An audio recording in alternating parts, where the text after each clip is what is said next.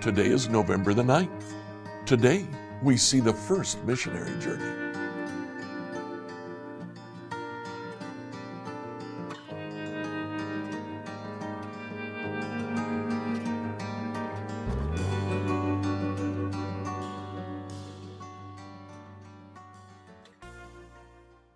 As we read through the Bible in a year today, I'd like you to read Acts chapters 13 and 14. Now, in Acts 13, the chapter opens with the story of the Holy Spirit visiting the church in Antioch and saying, "Separate for me your two main leaders, Barnabas and Saul, and send them throughout the world to preach to the Gentiles." Well, they do that. In this first missionary journey, apparently Barnabas is the leader. In fact, in Acts 14, verse 12, when they get to Iconium, the people of Iconium say, "These are the gods come down from Mount Olympus to visit us." Barnabas is Zeus, Paul is Hermes. Zeus, the king of the gods, Barnabas was the leader. Hermes, the messenger, the god that invented spoken language and written language. Paul was the speaker. First, they went to the island of Cyprus, important because this was Barnabas' stomping ground. Then they went to Asia Minor, Antioch of Pisidia, Iconium, Lystra, and Derbe. This is Paul's stomping ground. When they got there, John Mark, who had been with them in Cyprus, leaves. We know that John Mark is Barnabas' cousin. It's possible that John Mark also may have lived in Cyprus. But when they got to Asia Minor and they began to hit some resistance, John Mark said, "No, this isn't for me." And he went back to Antioch. As they are in Asia Minor, chapter 13, verse 48, many of the Gentiles did receive the gospel, but by verse 50, many of the Jews rejected the message. And in fact, following Paul and Barnabas to Lystra and Derbe in chapter 14, verse 19, they actually drug Paul out of the city and stoned him. Some believe that Paul was actually dead and the Lord brought him back to life. I think that's a possibility. The truth is, we really don't know.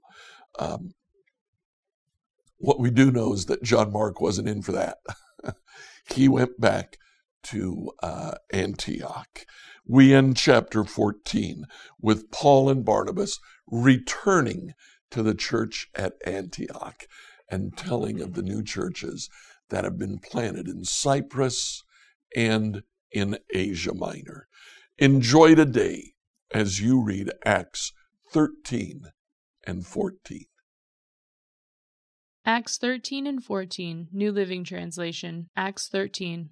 Among the prophets and teachers of the church of Antioch of Syria were Barnabas, Simeon, called the Black Man, Lucius from Cyrene, Madian, the childhood companion of King Herod Antipas, and Saul. One day, as these men were worshiping the Lord and fasting, the Holy Spirit said, "Appoint Barnabas and Saul for the special work to which I have called them." So, after more fasting and prayer, the men laid their hands on them and sent them on their way. So Barnabas and Saul were sent out by the Holy Spirit. They went down to the seaport of Seleucia and sailed for the island of Cyprus.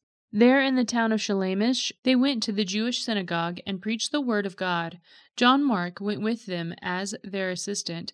Afterward, they traveled from town to town across the entire island until finally they reached Paphos, where they met a Jewish sorcerer, a false prophet named Bar-Jesus. He had attached himself to the governor, Sergius Paulus, who was an intelligent man. The governor invited Barnabas and Saul to visit him, for he wanted to hear the word of God. But Elymas, the sorcerer, as his name means in Greek, interfered and urged the governor to pay no attention to what Barnabas and Saul had said. He was trying to keep the governor from believing. Saul, also known as Paul, was filled with the Holy Spirit, and he looked the sorcerer in the eye. Then he said, "You son of the devil, full of every sort of deceit and fraud, and the enemy of all of what is good. Will you never stop perverting the true ways of the Lord? Watch now, for the Lord has laid his hand of punishment upon you, and you will be struck blind. You will not see the sunlight for some time." Instantly, mist and darkness came over the man's eyes, and he began groping around, begging for someone to take his hand and lead him. When the governor saw what had happened, he became a believer, for he was astonished at the teaching of the Lord. Paul and his companions then left Paphos by ship for Pamphylia, landing at the port town of Perga. There John Mark left them and returned to Jerusalem, but Paul and Barnabas traveled inland to Antioch of Pisidia. On the Sabbath they went to the synagogue for the services. After the usual reading from the books of Moses and the prophets, those in charge of the service sent them this message: "Brothers, if you have any word of encouragement for the people, come and give it." So Paul stood, lifted his hand to quiet them, and started speaking. "Men of Israel," he said, "and you God-fearing Gentiles, listen to me. The God of this nation of Israel chose our ancestors and made them multiply and grow strong during their stay in Egypt. Then, with a powerful arm, he led them out of their slavery. He put up with them through the 40 years of wandering in the wilderness. Then he destroyed 7 nations in Canaan and gave their land to Israel as an inheritance. All this took about 450 years. After that, God gave them judges to rule until the time of Samuel the prophet. Then the people begged for a king, and God gave them Saul, son of Kish, a man from the tribe of Benjamin, who reigned for 40 years. But God removed Saul and replaced him with David, a man to whom God said, "I have found David, son of Jesse, a man after my own heart. He will do everything I want him to do." And it is one of King David's descendants, Jesus, who is God's promised Savior of Israel. Before he came, John the Baptist preached that all the people of Israel needed to repent of their sins and turn to God and be baptized. As John was finishing his ministry, he asked, "Do you think I am the Messiah?"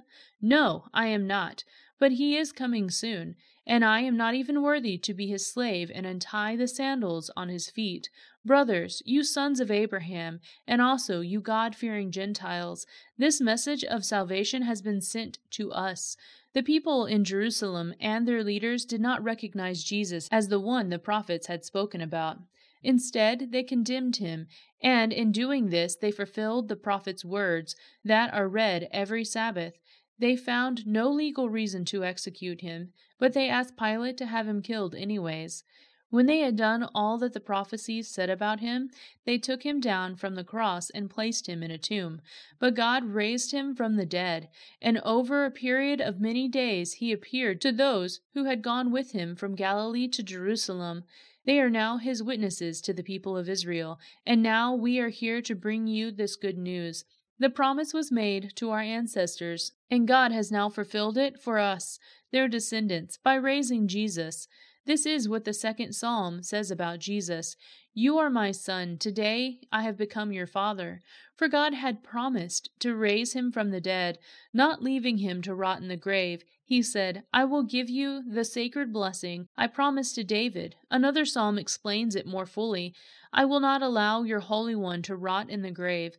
This is not a reference to David, for after David had done the will of God in his own generation, he died and was buried with his ancestors, and his body decayed.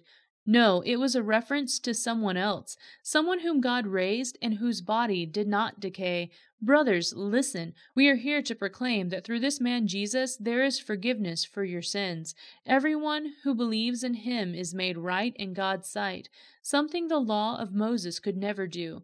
Be careful, don't let the prophet's words apply to you, for they said, "Look, you mockers, be amazed and die, for I am doing something in your own day, something you won't believe, even if someone told you about it." As Paul and Barnabas left the synagogue that day, the people begged them to speak about these things again the next week. Many Jews and devout converts to Judaism followed Paul and Barnabas, and the two men urged them to continue to rely on the grace of God. The following week, almost the entire city turned out to hear them preach the word of the Lord. But when some of the Jews saw the crowds, they were jealous, so they slandered Paul and argued against whatever he said. Then Paul and Barnabas spoke out boldly and declared, "It was necessary that we first preach the words of God to you Jews, but since you have rejected it and judged yourselves unworthy of eternal life, we will offer it to the Gentiles. For the Lord gave us this command when he said, 'I have made you a light to the Gentiles, to bring salvation to the furthest corners of the earth.'" When the Gentiles heard this, they were very glad and thanked the Lord for this message, and all who were chosen for eternal life became believers. So the Lord's message spread throughout that region. Then the Jews stirred up the influential religious women and the leaders of the city, and they incited a mob against Paul and Barnabas and ran them out of town.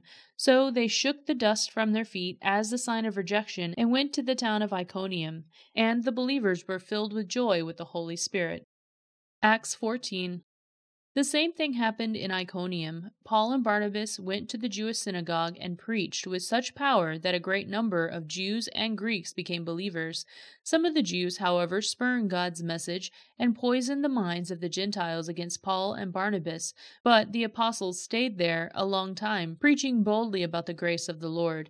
And the Lord proved their message was true by giving them power to do miraculous signs and wonders. But the people of the town were divided in their opinion about them. Some sided with the Jews and some with the apostles.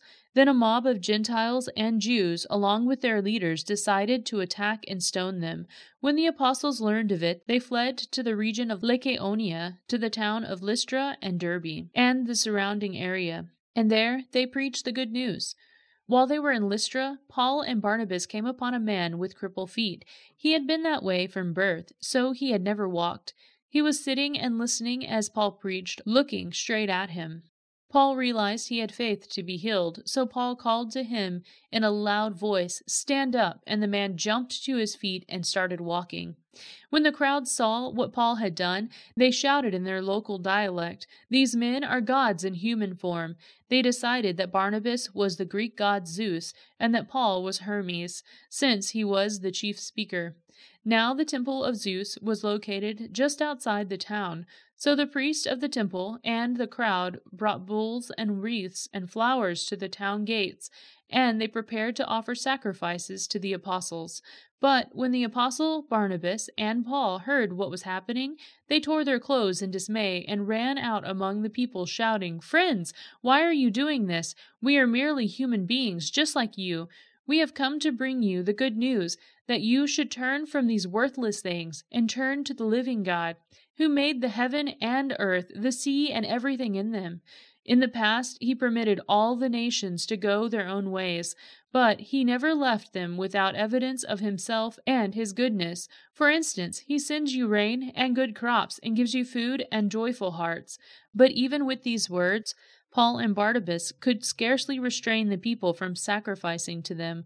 Then some Jews arrived from Antioch and Iconium and won the crowds to their side.